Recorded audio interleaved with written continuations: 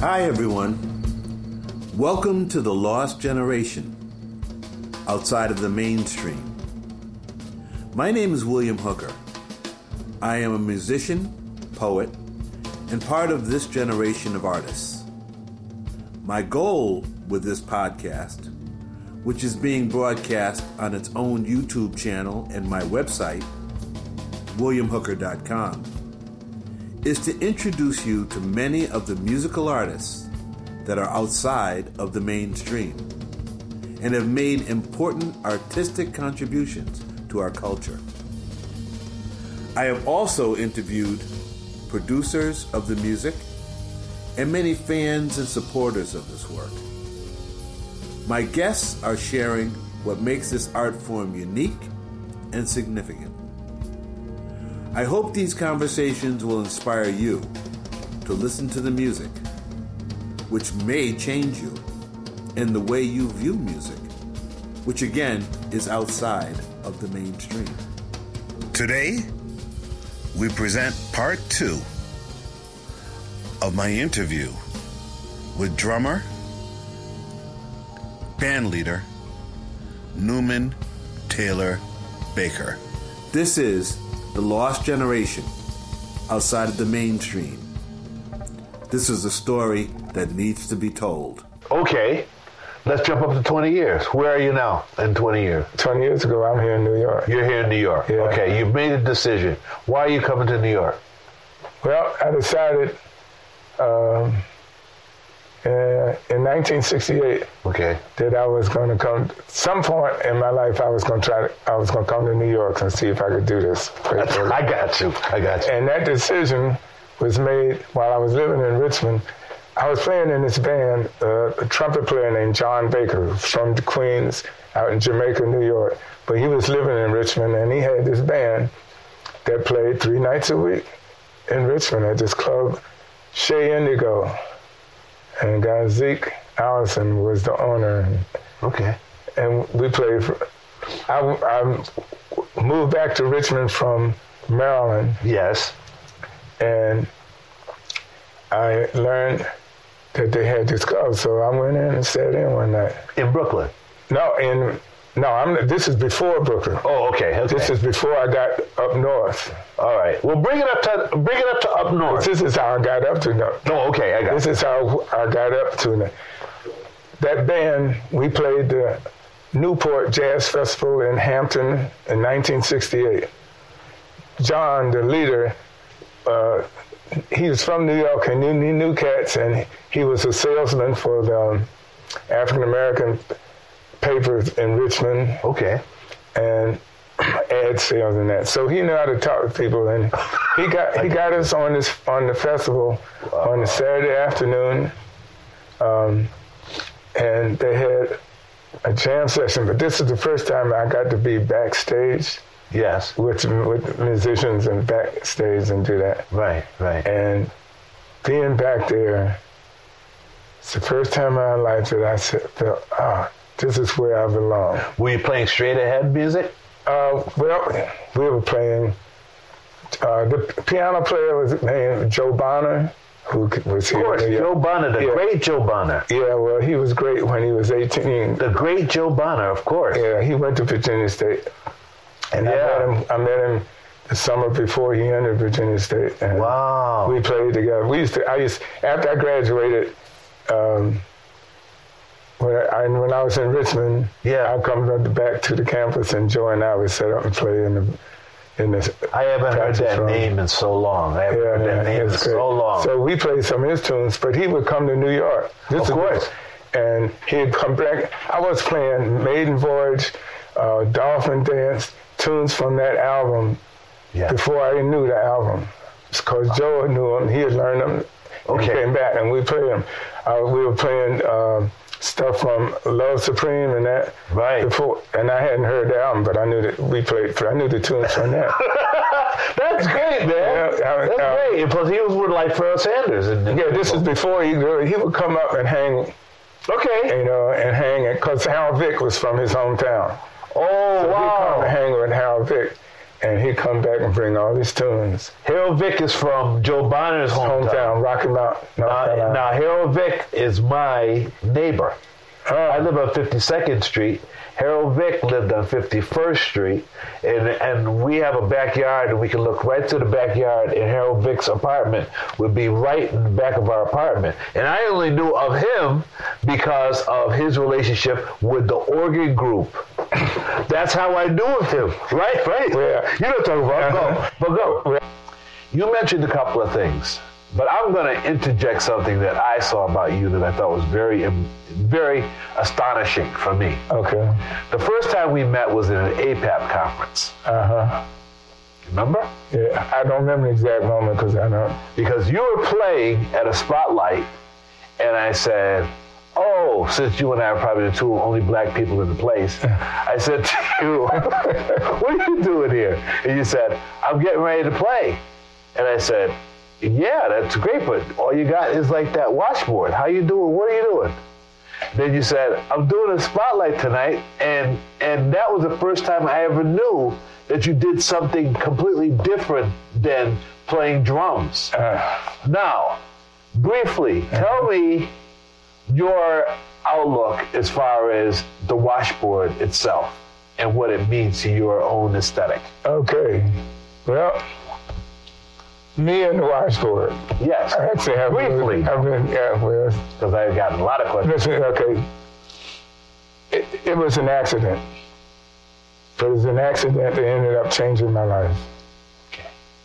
I was last minute sub with the Ebony Hillbillies, a black string band. They were playing in the subway as part of Music Underground, the MPA thing. And I was subbing for Dave Gibson, a drummer from Philly. Yeah. He had been playing it. He had his shit set up on a stand, cymbal stand. So he sat down and rubbed in the more traditional sound of the washboard net. Okay. And he's the one that told me about shotgun shells. But thank you very much. And shotgun shells, after, he gave them to me, and he had gotten them from Carolina Slim, who was originally from North Carolina but lived out in Queens, and he's passed some years ago now. But he told me he was a band leader. He played guitar, washboard, all kinds of stuff. Okay. But I went to meet him because Dave had said he had gotten his shells from him. So I went out there to see him and we sat and played a little bit of drums and washboard and he told me about the shells, and that it's a tradition in the southeast part of the United States, like Virginia, Carolinas, Georgia, Tennessee, and that part, which I knew nothing about until Dave Gibson gave me these shells. He gave me 2 on each hand, and so he played like that. I got to the gig. We were playing in Times Square, across from the shuttle, and I didn't have the right clamp to put the board on, so all right, man, we got to play. So I threw it in my lap. Yeah. And just started playing. And you did it that way. And doing it in my lap. Yeah. And it was more like a drum because honestly, I didn't really like the rubbing sound of the washboard. Okay. It was too.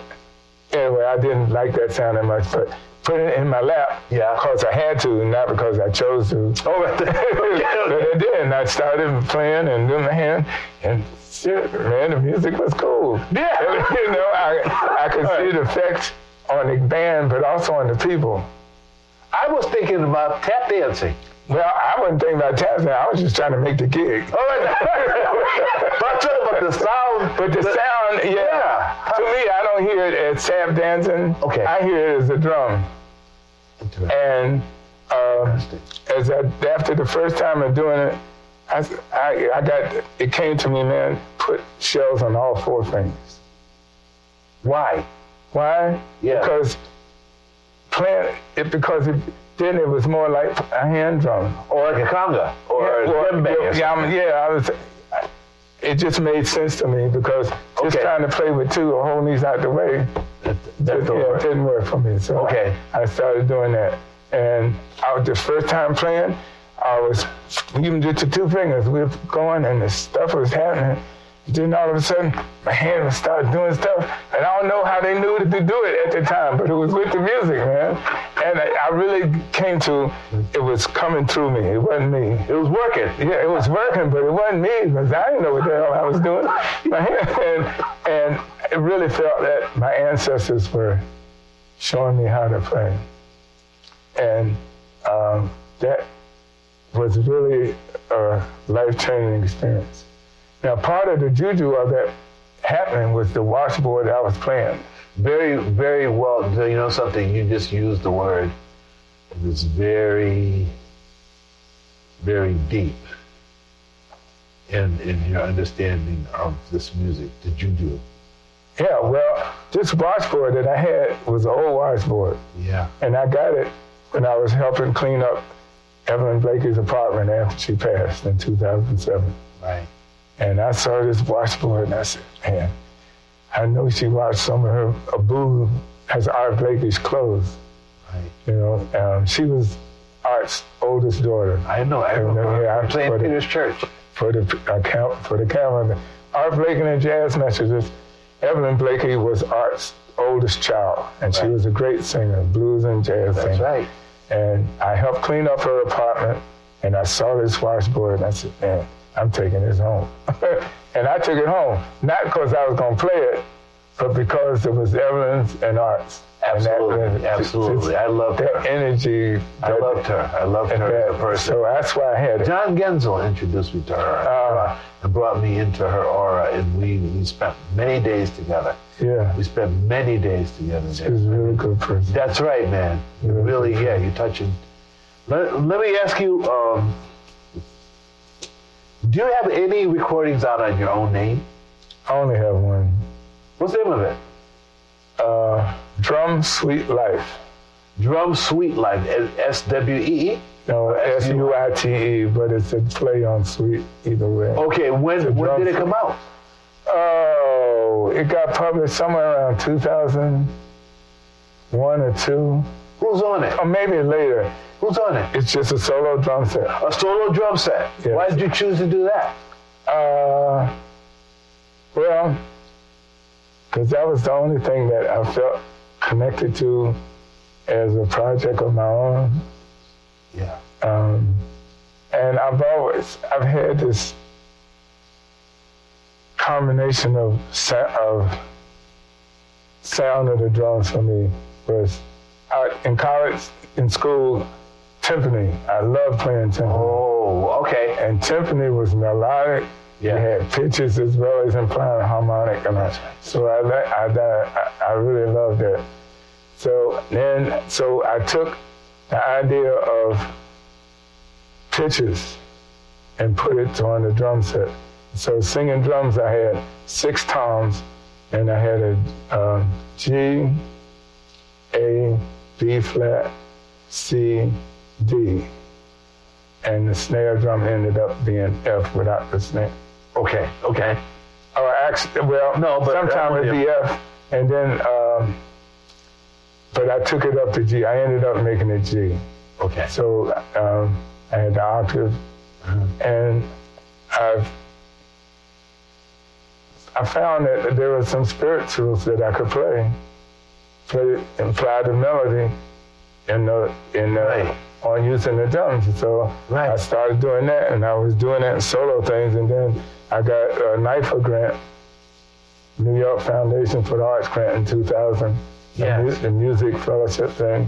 So I used that money to record. And okay, all right. That's how I got the music recorded. All right. But I had started doing that back in '95, doing the singing drums thing. How do you feel that people feel about drummers doing their own thing, as opposed to people who need to do horns or, that kind of thing, in terms of our music? How do you feel that's I just want your take on what you see. There's 2 parts of it. Okay. As a kid, I always felt like the drummer should had the same knowledge as the horn player. Okay. And I always felt that the drummer could play the tune just like anybody else. Why not? Yeah, I always believed that. And then I heard Max Roach and his solos, and you could hear he was playing the tune. I mean, it wasn't literally A, B, C, or B flat sharp that thing. Yeah. But it was da da da da and that. Yeah. So yeah. I grew up with hearing drums playing more linear, like a tenor player, or that, rather than just rhythmically. Yes. Go. And so with the solo drum set thing, that's what it was for me, is the playing tunes and playing music, Right. playing musically, Right. and not just rhythmically. Yes. Rhythmic is part of it, because for me, I hear a tune or a change of chord, and I hear a rhythmic response to it. All right, good. Yeah, both. You know, the chord makes me play something. You know, and so I just believed that the drums could do that, could play solo just like anybody else. You said that. Just like the piano, anybody else. I'm glad you said that. And I discovered that as I did it and started doing that somehow what I had in here came out through my hands. Okay. So that if I was saying da-da-da-da-da, I could go da-da-da-da-da, and somehow, even though it wasn't exact pitches, that idea came through to the audience and people could hear it. So I could play a tune and people know what the tune was. That's a lot of confidence in the audience, but I'm good with it. Yeah. My brother, he said that after when he first heard my solo thing, he says, you really do challenge the audience. And that's our job. But that's what I believe too. I believe that's too. I believe that too. And that by giving them the experience, they can grow and they'll get to do it. But our job as artists is to try to increase or expand of the field, right, and not just repeat. Now let me ask you a couple of things about a couple of people. I know I mentioned to you Bobby Zankel. Mm-hmm. You have played with him. Yes. Tell me something about his music. Oh, his music is. I like challenging music. So well, he plays alto. He plays alto. He also plays clarinet. Okay, all right. Plays clarinet. Okay. And that. I did an album with him. We first started playing together in Philadelphia. Okay. And Philadelphia was a great city for me. Really great music. During what years? From Delaware, when I was living in Wilmington in '73. Yes. I was 2 years there, and in '75 we moved to Philly, and I lived in Philly from '75 to '80. But I was playing in Philly from '73 to '80. Okay. All right. Zankel was one of the people that I played with. And I just played Zankel's music. Okay. My whole approach has been I was playing a certain person's music.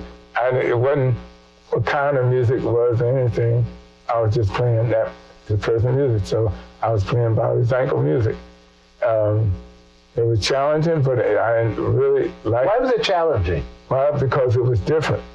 It wasn't 2-5, 1, 1, 2, or 2, 6, 5, 4. All right, go. You know, it wasn't that. It was different. All right. It had his vision. And that's something I grew up drawn to, original composition. Yes. I like recreating of, Beethoven and Bach and all that. But to me, the art was the new music. Okay. And that was whatever style of music, classical or that. Yes. But it was the R&B guys that brought something new to it. Okay. We could. Yeah. And so that was my taking from. I don't know when that started, but all right. I have another person. Obviously, probably the same Philadelphia situation. Monette Sudler. Yeah. Now Monette, I met there, and we just. I don't even remember the moment we met and how that happened. Yeah. But we got together, and what I loved about it was she was writing her own music. Very well said. She was her own music. Very well and said. To me, I I really enjoyed playing new music. I mean, I was working with Harold Vick and Shirley Scott and other bands playing. Yeah, I played with a trumpet player named Johnny Lynch, who played in Dizzy's band way back in the 40s. Okay. And I learned he was one of the first people I met, and I played with him in his bands, and we do cabarets and that. Okay. But back to Monette. And so that was that. That's what I like about Philly. But She's Philadelphia. Yeah, she's Philadelphia. I like playing her music. Why did she play guitar? What was the difference between her playing guitar, say, and a Sonny Sharrock playing guitar? You can't hear the difference. No, see, people. No, I want to know your. I want to know your take on it. I know what I think of it. I'm asking you. You know, because she coming from like another. She comes from her own place. Yeah. Yeah, go. I knew her before I knew Sonny Sharrock's music. I got you. And I had been playing her music, so her music was her. You know, it was her and her music. It was one of the things that I enjoyed about being a sideman is that as I played in different bands, I got to see music through different people's eyes. Did she use feedback a lot? No, she played straight. No, she didn't use a lot of effects. Okay, good. At that time, effects were coming in to play. Okay. They were coming in. I guess I started playing with it in '73 sometime. Yeah. And we just played mainly in Philadelphia. Okay. But we were popular in Philadelphia. You're popping? Popular. Oh, I thought you were popping. Well, we were popping too. I mean, the music was hitting. It was unique, but we really hit. It was very serious. Yes, right. Very serious music. Serious in that we were serious about it. That's why I asked you about best her. of her. And she wrote really great music. It's different. I enjoyed the challenge of it and creating, to take something and try to make it music. That's right. Is, to me, the highest of being an artist. Wow. Okay. This is on mine. No. I'm listening. I love it. It's creating. Yeah. Rather than recreating. Exactly. And I was drawn to creating from, I don't know how. I got more for you. All right. Okay. Now, Deidre Murray. Deidre Murray. Why did I say that? Well, we were talking about cello. We were talking about cello before. Can you tell me something about her music? She writes really beautiful music. Soulful, feeling music.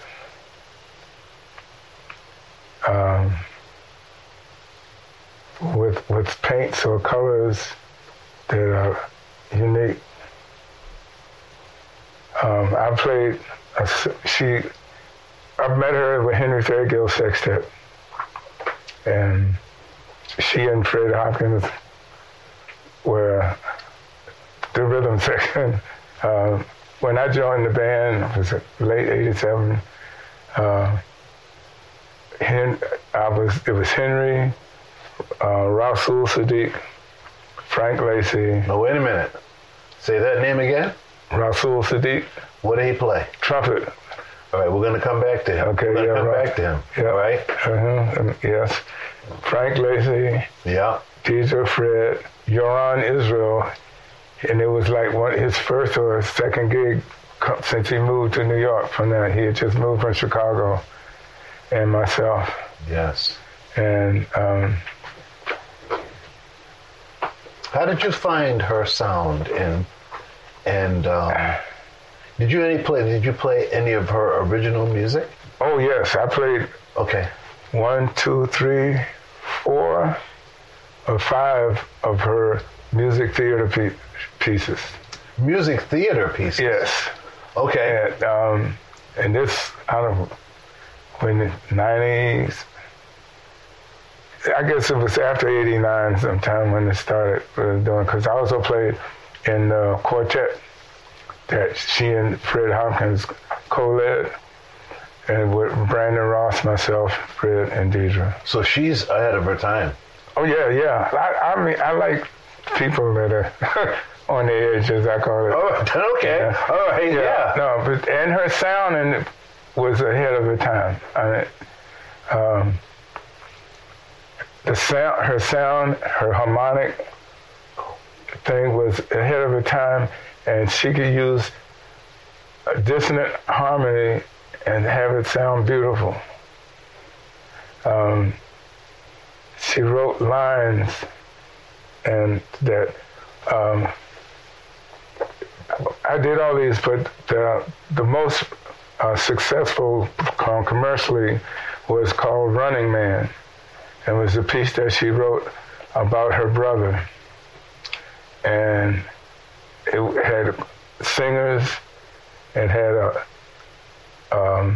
viola, Jim Nolette playing violin and viola. Who? Jim Nolette. Oh, yes, that's right. Jim Nolette. That's right. Wow. I'm really surprised you and I, because that's the whole kitchen situation. Yeah, well, I didn't really get in the kitchen over there. Well, he was over there a lot. Yeah, I know. He was, right. I remember it. But I met him through Fred and Deidre. Now, he played violin. Violin and also viola. And viola as well. Can you tell me anything about him? Since he's one of the people that, I don't know where he is now, but I totally remember him. Well, I heard he's back here up in upstate near Woodstock now, but I haven't seen him. Okay. He went out to Seattle a bunch of years ago. All right. And I haven't seen him, but I heard he was in Seattle, and then in the last year or two, I heard he was back upstate. Okay. And I've seen his name, so. Wow, that's very interesting. What about Carlton Holmes, my friend? Well, Carlton, I know through the Williamsburg Music Center in Brooklyn, where our great friend Jerry Eastman, guitarist and bass, he's the creator of the Williamsburg Music Center. So can you tell me something about Carlton and Carlton's approach to music? Because I met him through Manor House. Oh, yeah. And Carlton was like a resident teacher and educator there, as well as... That's something I didn't know. Though I know Manor House, but I didn't know that Carlton was so involved. But can you tell me something about well, this? I've had limited time. I played with him over there with Jerry. Oh, okay. That's and I played with him on a concert at the church that Craig Harris has. Calvary? The one, behind, right next to the Harlem Hospital. Okay, okay. I remember the name. Yeah. But I played with Carlton there, and I enjoyed his playing from the beginning, from first time with at the Music Center with Jerry. But on that gig, and I can try to remember who. Mm-hmm. That was. Mm-hmm. Could have been Howard Johnson, but I'm not sure. But there's a tune of his that's in my book. Okay. That is. I like his harmonic flow. I was going to say that too. He has a really nice harmonic sense and movement. He's a sensitive player. Yeah, sensitive and not recreating and not doing what he heard. It's something he hears. Yeah. And it really works. Yeah. And I really like playing with him. Did one other gig with him. Go. With Bob Stewart. The tuba player. Yeah. Yes, right. And that was another real hit there. Now, is Bob Stewart's son a violinist? He could play. He's a bad man. All right, no, I know the generation. I know that. See, you read my mind. Now, I'm glad that you said this, because I'm really glad you said this. Would you elaborate on Curtis? What I know Curtis is from a baby and growing up. Go on. And watching him go seeing a little kid running around to getting through School of the Arts and that, and going to Eastman. Yeah. And when he came out, man, I heard him playing, and he has not only facility on the instrument, yeah, but his constant musical ideas are really, they're a new perspective, at least from my experience. And it seems to be his perspective, but he's found the way to express his musical expression is unique to him. He has his own voice, as we used to say in a long time. And absolutely. I'm an old school in that way, and that to me, one of the things that we need, that one of the goals as a musician in playing the music was to have your own voice. Right. And I can just remember I could go and hear Wayne Shorter, Joe Henderson, play with Dizzy. Tenor player to play with Dizzy. All these different, right. All these different, same instrument, but different people. You like think of trumpet, Freddie Hubbard, Woody Shaw, but they're different. Joe Have Newman. you heard Curtis's group? His quartet? No, I haven't, and it's on my list. Hear this group. I'm sure. You must hear this group. I'm not surprised. See, this is where I am totally on board. Mm-hmm. This dude can play. Yeah. This dude is serious business. I played in his mother's band, Electra, and he while he was in school, he came and played a couple of concerts, and that's when I knew. That's how. I just wanted to throw that out. So yeah. Now, I think that basically we could go on. We could discuss a lot of things, but Newman, today has been an honor for me. Oh, it really has, man. I appreciate. I really enjoyed talking to you for the very first time. Yes. No, really. It really is an honor for me to talk to you, man.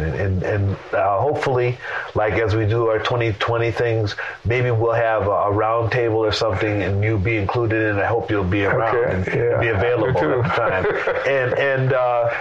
And we can elaborate more. But I hope that this will. I hope our listeners will pay attention to some of the people we spoke about and some of the experiences you've had in your life. Because I don't think that they understand the complete breadth of what you bring to this music, and I see it, and I really like it. Thank you for tuning in. In months ahead, you will have the opportunity to hear from many more Lost Generation artists and supporters. The audio-only version is available wherever you get your podcast. If you haven't already, make sure to subscribe to hear upcoming episodes.